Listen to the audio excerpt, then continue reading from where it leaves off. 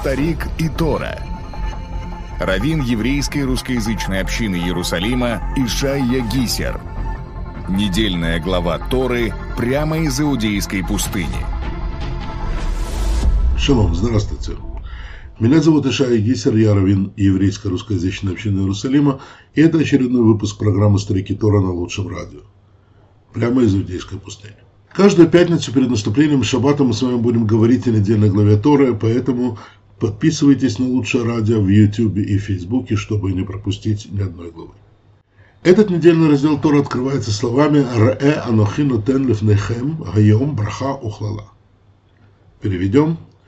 Смотри, я предлагаю вам сегодня благословение и проклятие.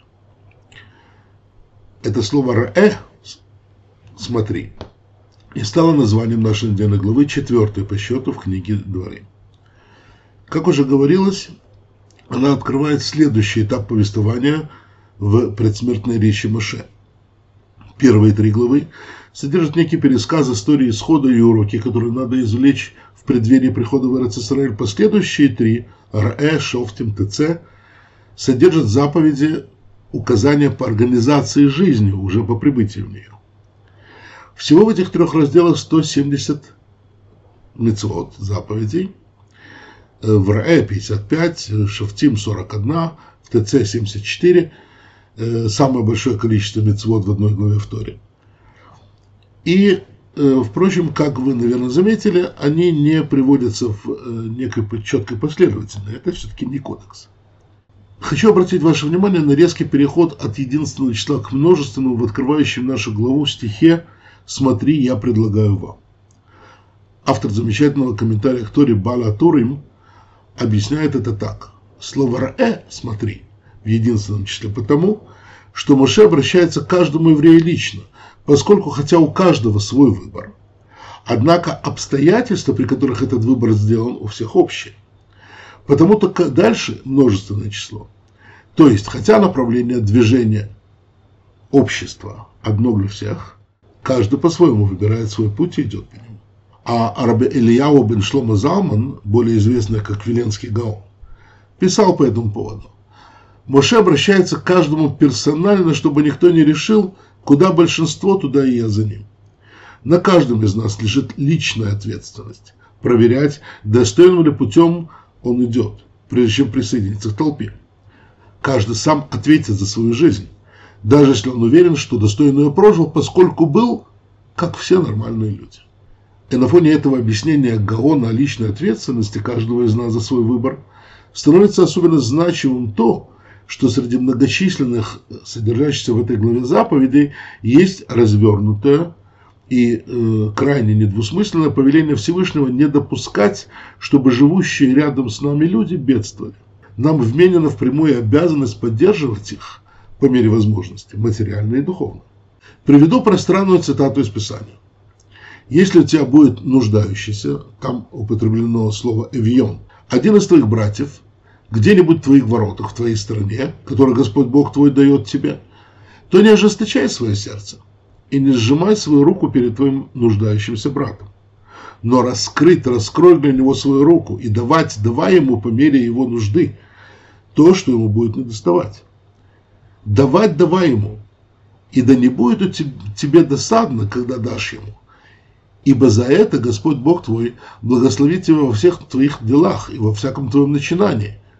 Ибо не переведутся нуждающиеся на земле. Поэтому я тебе заповедую, говоря, раскрывай свою руку твоему брату, твоему бедняку, твоему нуждающимся в твоей стране.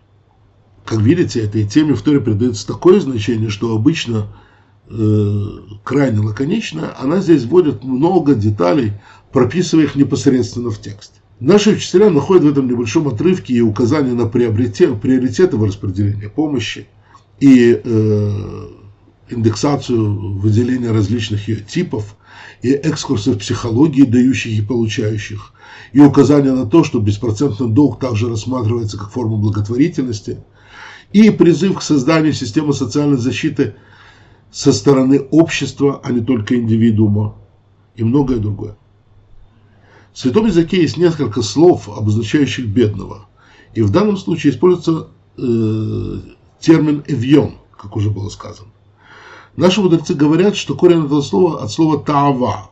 То есть эвьон – это такой уровень бедности, когда человек нуждается во всем.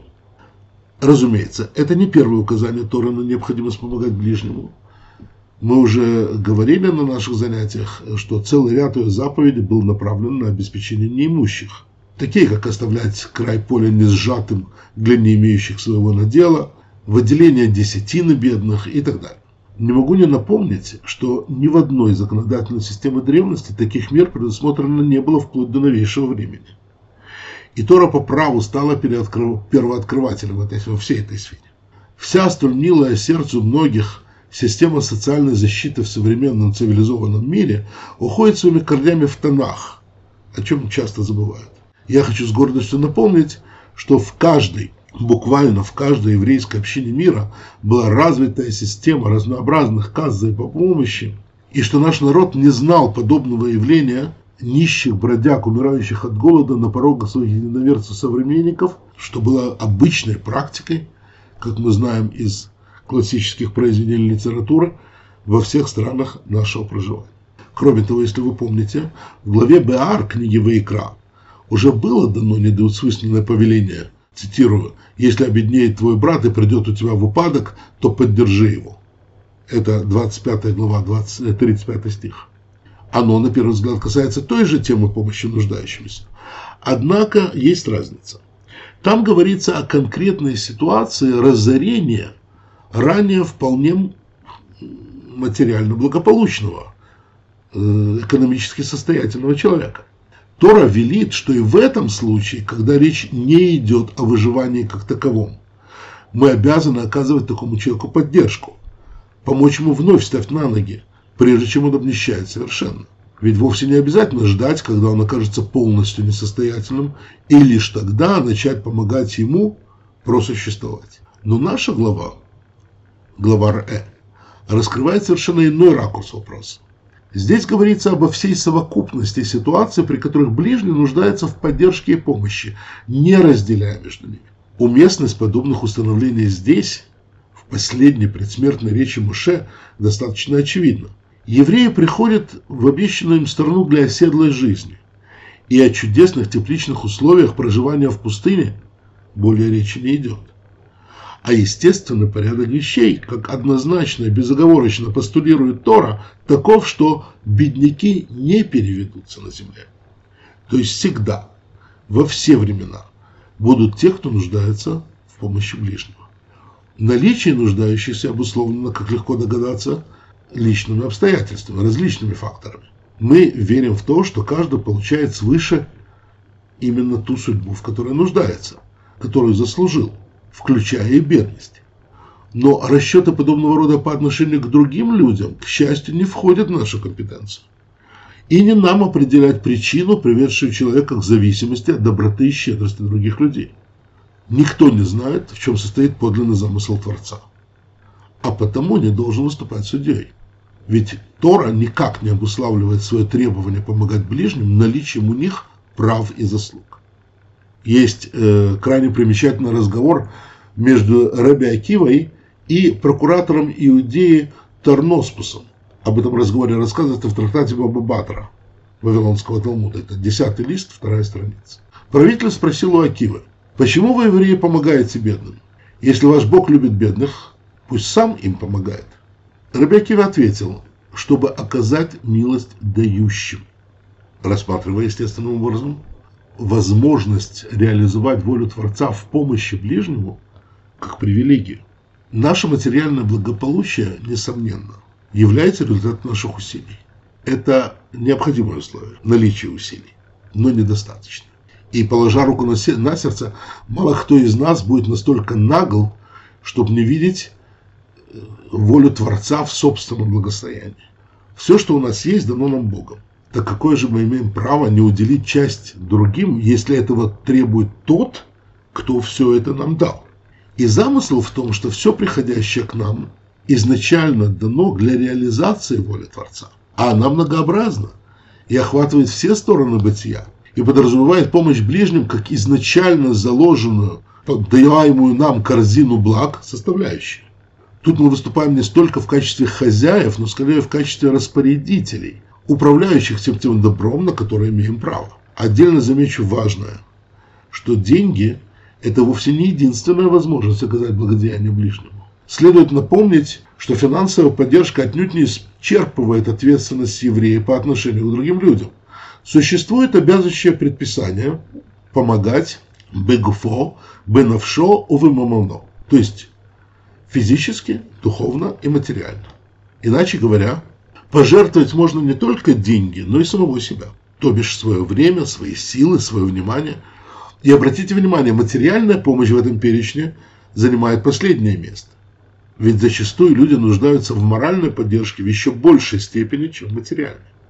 Вы, наверное, обратили свое внимание на то, что в приведенном нами выше фрагменте Тора формулирует свои требования благотворительности как в виде запрета, так и в виде повеления. Впрочем, во многих местах Писания мы находим подобное сочетание повелевающей и запрещающей заповеди на одну и ту же тему. Это связано не только и не столько с тем, чтобы расширить таким образом поле воздаяния и вознаграждения за наш выбор, что, безусловно, тоже верно, но и для того, чтобы установить определенные нормы предоставления такой помощи. С точки зрения Торы, помогать ближнему надо без колебаний, не ограничивая свою поддержку разовыми откупными, если можно так выразиться. Давать надо с благодарностью за полученную возможность, с радостью. И так сформулировали наши мудрецы в трактате Вавилонского Талмуда Сука на 49-м листе второй страницы. Награда за благотворительность по мере доброты, которая в ней. Иначе говоря, понятно, что любое благодеяние не останется незамеченным и без награды свыше. Но уровень определяет отношение к происходящему самого дающего. Творец, благословен он, знает природу человеческую. Ему известно, насколько тяжело нам расставаться с деньгами, честно заработанным потом и кровью. Но именно это усилие, преодоление этого нежелания и ценится свыше особым образом. Да, иудаизм требует уважительного отношения к деньгам. Прежде всего на том основании, что они являются мерилом человеческого труда. Любой труд заслуживает уважения. И вовсе не случайно Тора придает благотворительности такое фундаментальное значение. Ведь, по сути, именно деньги являются эквивалентом самой нашей жизни. Посудите сами. Мы меняем на них свои силы, время, здоровье. И потому, когда мы делимся полученным нами с таким трудом, мы на самом деле делимся им всем этим, ранее отданным нами за них. И, собственно, это и является причиной того значения, которое Тора придает благотворительности вообще. При этом надо помнить, что речь всегда идет не вполне осознаваемых, как правило, но практически семейных отношениях, о твоем брате. Для чего Тора столь назойливо многократно подчеркивает наше всеобщее родство? С моей точки зрения, таким образом нам объясняется, что попавший в зависимость человек ничем не отличается от нас самих. Он твой брат, то бишь во всем подобный тебе самому, что бы ты сам об этом не думал. Если ваше положение сегодня отлично, то это вовсе не из-за того, что ты его превосходишь по своим личным параметрам, некой неизбежной закономерной склонностью к нынешнему благополучному состоянию, а сугубо в силу совокупности неизвестных тебе обстоятельств. И как следствие вполне может быть, что нынешнее благополучие может кардинально измениться, и тогда ты уже сам будешь нуждаться в помощи, подобно сегодняшнему безоблагию. И о той же идее говорит выразительнейший фрагмент в тексте Талмуда.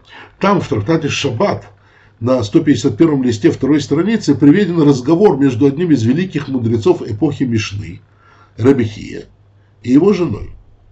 Раби Хия ей сказал: «Если бедный попросит что-нибудь, быстро неси ему навстречу то, что он попросил. Так будет нести и твоим детям». Жена ответила ему: «Зачем ты проклинаешь наших детей?» Сказал ей Раби Хия: «Жизнь – это колесо. Иногда мы на колесе, иногда под колесом. Это неизбежно.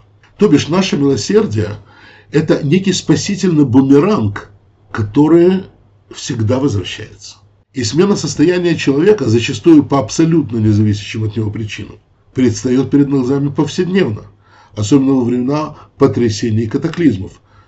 В наше время, когда миллионы людей, десятки миллионов, в одночасье стали беженцами, утратили свое жилье, имущество, свое дело, это становится очевидным, как никогда ранее. Принцип справедливого суда сформулирован в еврейской традиции как мера за меру. То есть и вознаграждение, и воздаяние за содеянное обусловлено самим деянием. Это так на высшем суде. И потому Тора, вне зависимости от нашего понимания этого, предупреждает, что отношение к ближнему обусловит и отношение к тебе самому. Нет человека, который на том или ином этапе своей жизни не нуждается в помощи и сострадании. И потому не надо воспринимать положение, в которое попал кто-то из подобных тебе, как не имеющее отношения к тебе самому. О ком бы ни шла речь, она всегда о тебе. Поэтому Тора свои повеления благотворительности начинает с запрета на жестокосердие. И лишь после этого дает повеление помогать другому человеку, нуждающемуся в помощи. На этом построен весь фрагмент Писания, если вы помните, да? Запреты: не ожесточай свое сердце, не сжимай свою руку перед твоим нуждающимся братом, сменяются повелениями. Но раскрой для него свою руку, давай ему по мере его нужды то, что ему будет недоставать. Обратите внимание, сама формулировка Торы не подразумевает выживание нуждающегося как единственную цель благотворительности, как критерий оценки потребностей. Тут ясно сказано: по мере его нужды, то, что ему будет недоставать. Очевидно, что здесь говорится не только и не столько о жизнеобеспечении, сколько о субъективном состоянии, о потребностях человека, его самоощущении. Как пишет Талмуд, даже если для психологического равновесия и комфорта разорившемуся человеку необходима лошадь и раб, чтобы бежал перед ним, поскольку это норма его прошлой жизни, то надо обеспечить его этими вещами. Никакой уравниловки в помощи ближнему быть не должно. Всегда надо исходить из конкретной ситуации, из личности нуждающегося. Поэтому критерии распределения этой помощи крайне неопределенны.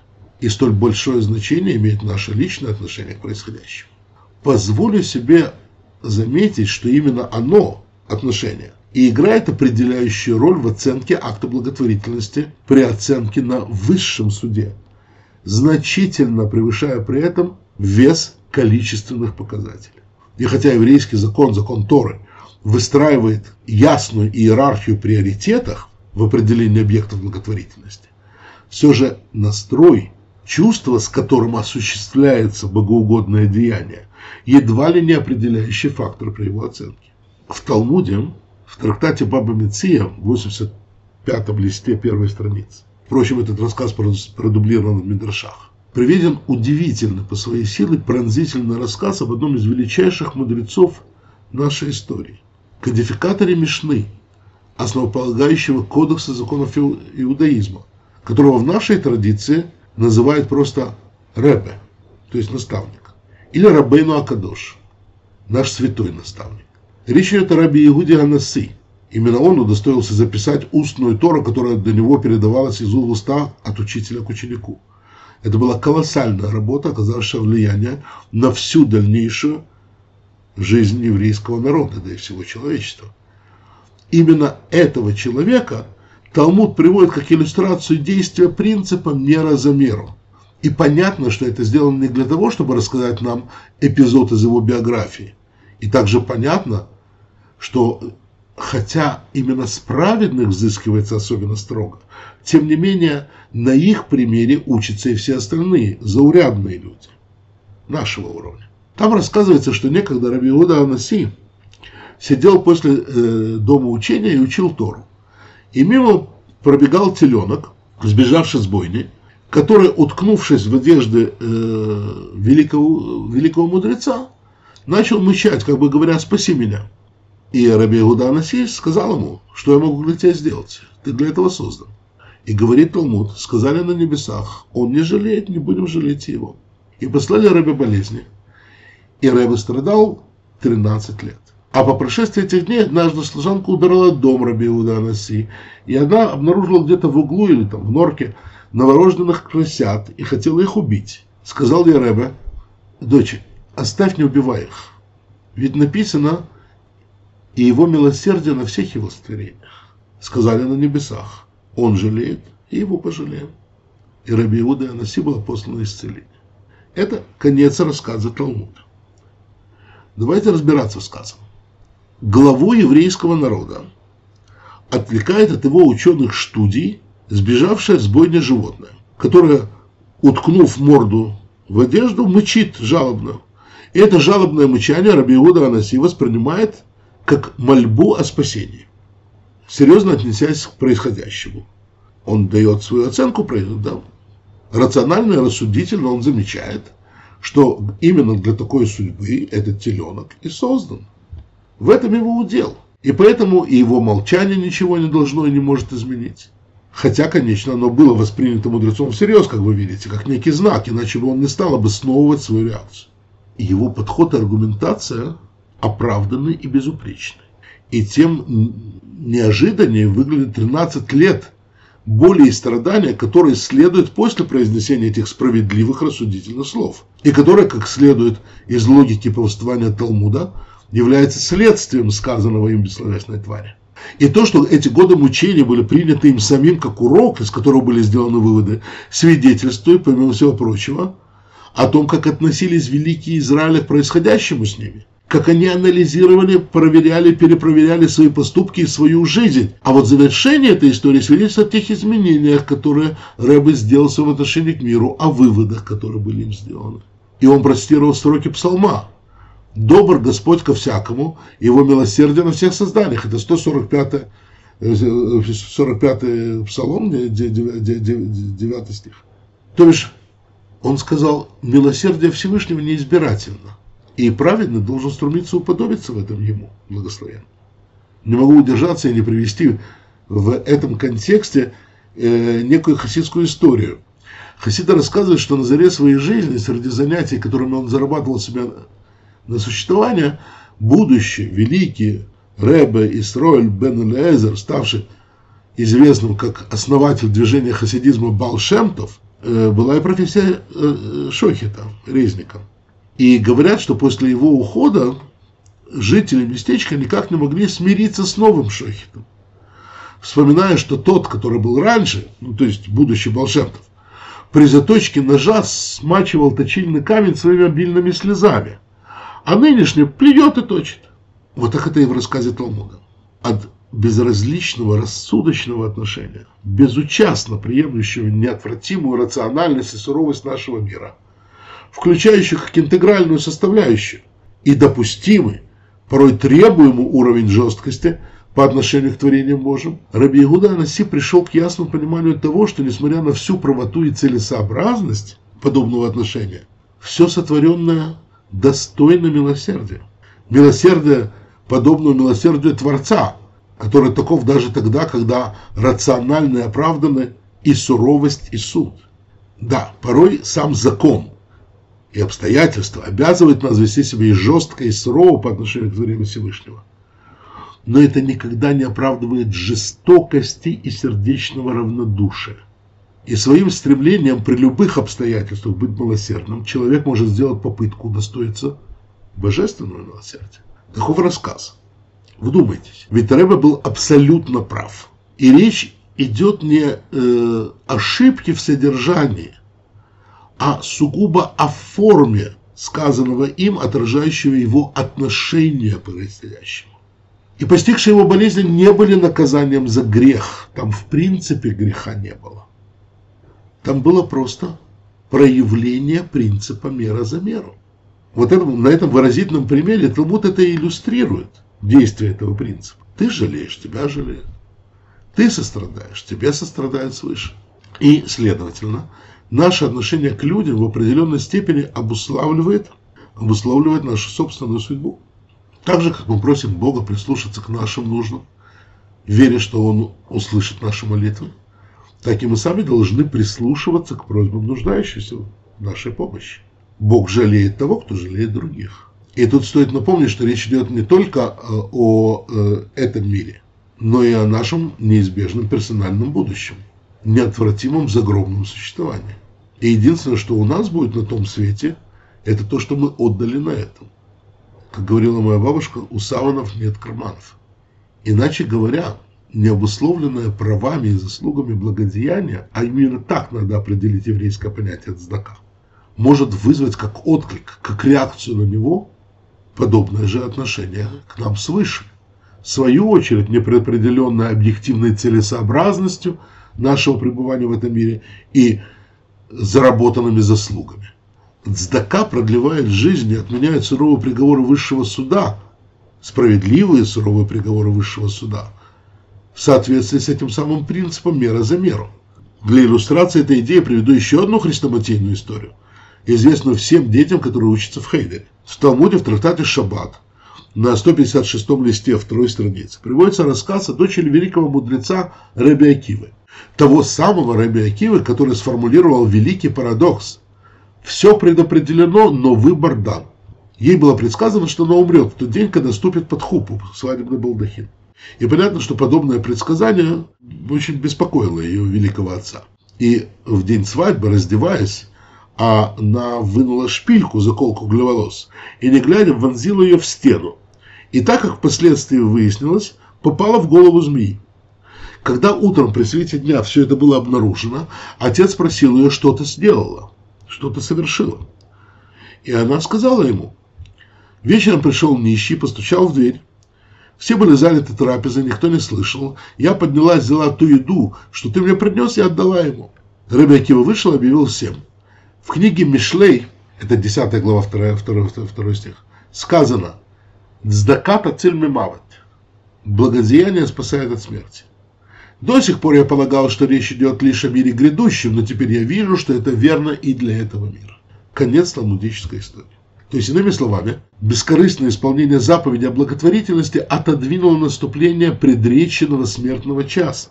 Рассказывая все это, я меньше всего хочу навести на мысль о расчетливой, выверенной доброте. Обратите внимание, в приведенном нами рассказе Талмуда как раз и говорилось о том случае, когда никакими правилами и нормами нельзя предписать невесте подобное поведение в день свадьбы, и как следствие последствия этой доброты, отменившей предопределение, тоже не поддаются ни рациональному анализу, ни оценке.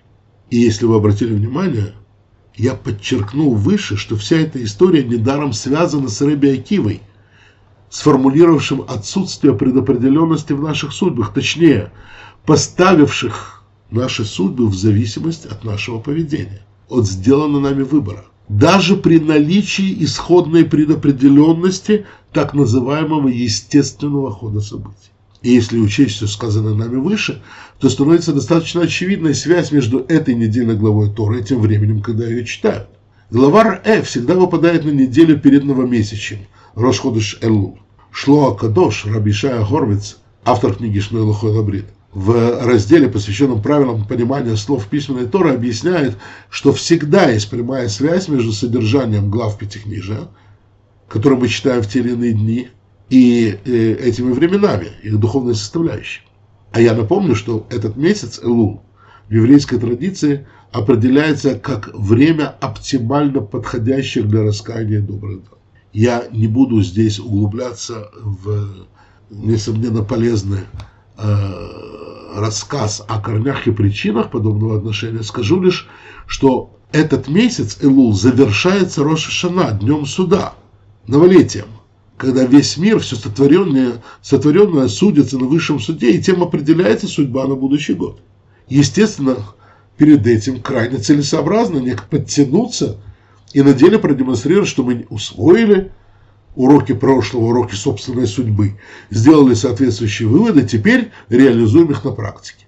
В хасидских текстах постоянно подчеркивается, что 40 дней от первого Элула и до дня искупления, до Йом-Кипура, представляет собой некий единый комплекс. Это тот период времени, на протяжении которого действуют некие правила рекомендуемого типа служения, и это время предназначено для раскаяния и подчеркнуто скрупулезного исполнения заповедей. Но, к сожалению, далеко не всегда наши попытки оправдаться достаточны, чтобы смягчить нашу участь и улучшить наше положение на небесном суде. И потому мы апеллируем не к заслугам, Бог весть на что их хватит, а к Его милосердию, к нашему Отцу, который на небе, милосердие которого безгранично. И так же, как мы ждем от Него не обусловленной нашим поведением и заслугами милости, так и оказываем таковую по отношению к людям. А вы, несомненно, помните, что как раз это и предписано в нашей главе Р, которую, как было сказано, всегда читают накануне новомесяча Илула, само название которого складывается на святом языке в аббревиатуру слов стиха «Иш лереэгу уматанот левьяним». Это цитата из книги Эстер. «Друг другу и подарка бедным». Не без основания мы рассчитываем на действие этого самого принципа «мера за меру», что я и пытался продемонстрировать талмудическими рассказами выше. Вавилонский Талмуд в трактате «Проход» на 17-й странице, на 17 листе 2-я страница, так толкует слова пророка Ишайяу. «Слушайте, это 46 глава, 12 стих. «Слушайте меня, сильные сердцем, далекие от справедливости». Объясняет Талмуд. Весь мир питается за счет милости, и лишь они за счет своих заслуг. То есть, объясним, что там сказано. Люди в большинстве своем, причем в таком большинстве, что Талмуд называет их весь мир, существуют по милости. Ибо по справедливости их заслуг не хватит на покрытие права на существование. Они далеки от справедливости, если пользоваться формулировкой Писания. В том смысле, что если по справедливости, таких быть не должно. Исключение праведники, которые названы у пророка сильными сердцем, то есть хозяева над собой, существование которых может быть оправдано заслугами. Я не знаю, сколько праведников слушает этот мой урок, но если вы не относите себя к числу таковых, то имеет смысл принять меры. Ребе Шмелки из Никольсбурга сказал: когда бедный просит о помощи, не говорите, что он сам виноват в своей судьбе, чтобы ему отказать. Иначе Бог посмотрит на ваши дела и, конечно, много там найдет. Имейте в виду, даже если нищий действительно расплачивается бедностью за свои прегрешения, то ваши вины останутся с вами. Когда еврей просит благословения Всевышнего в Новом году, он не должен особенно рассчитывать на собственные заслуги, на награду за свои добрые дела, но может рассчитывать на его милость.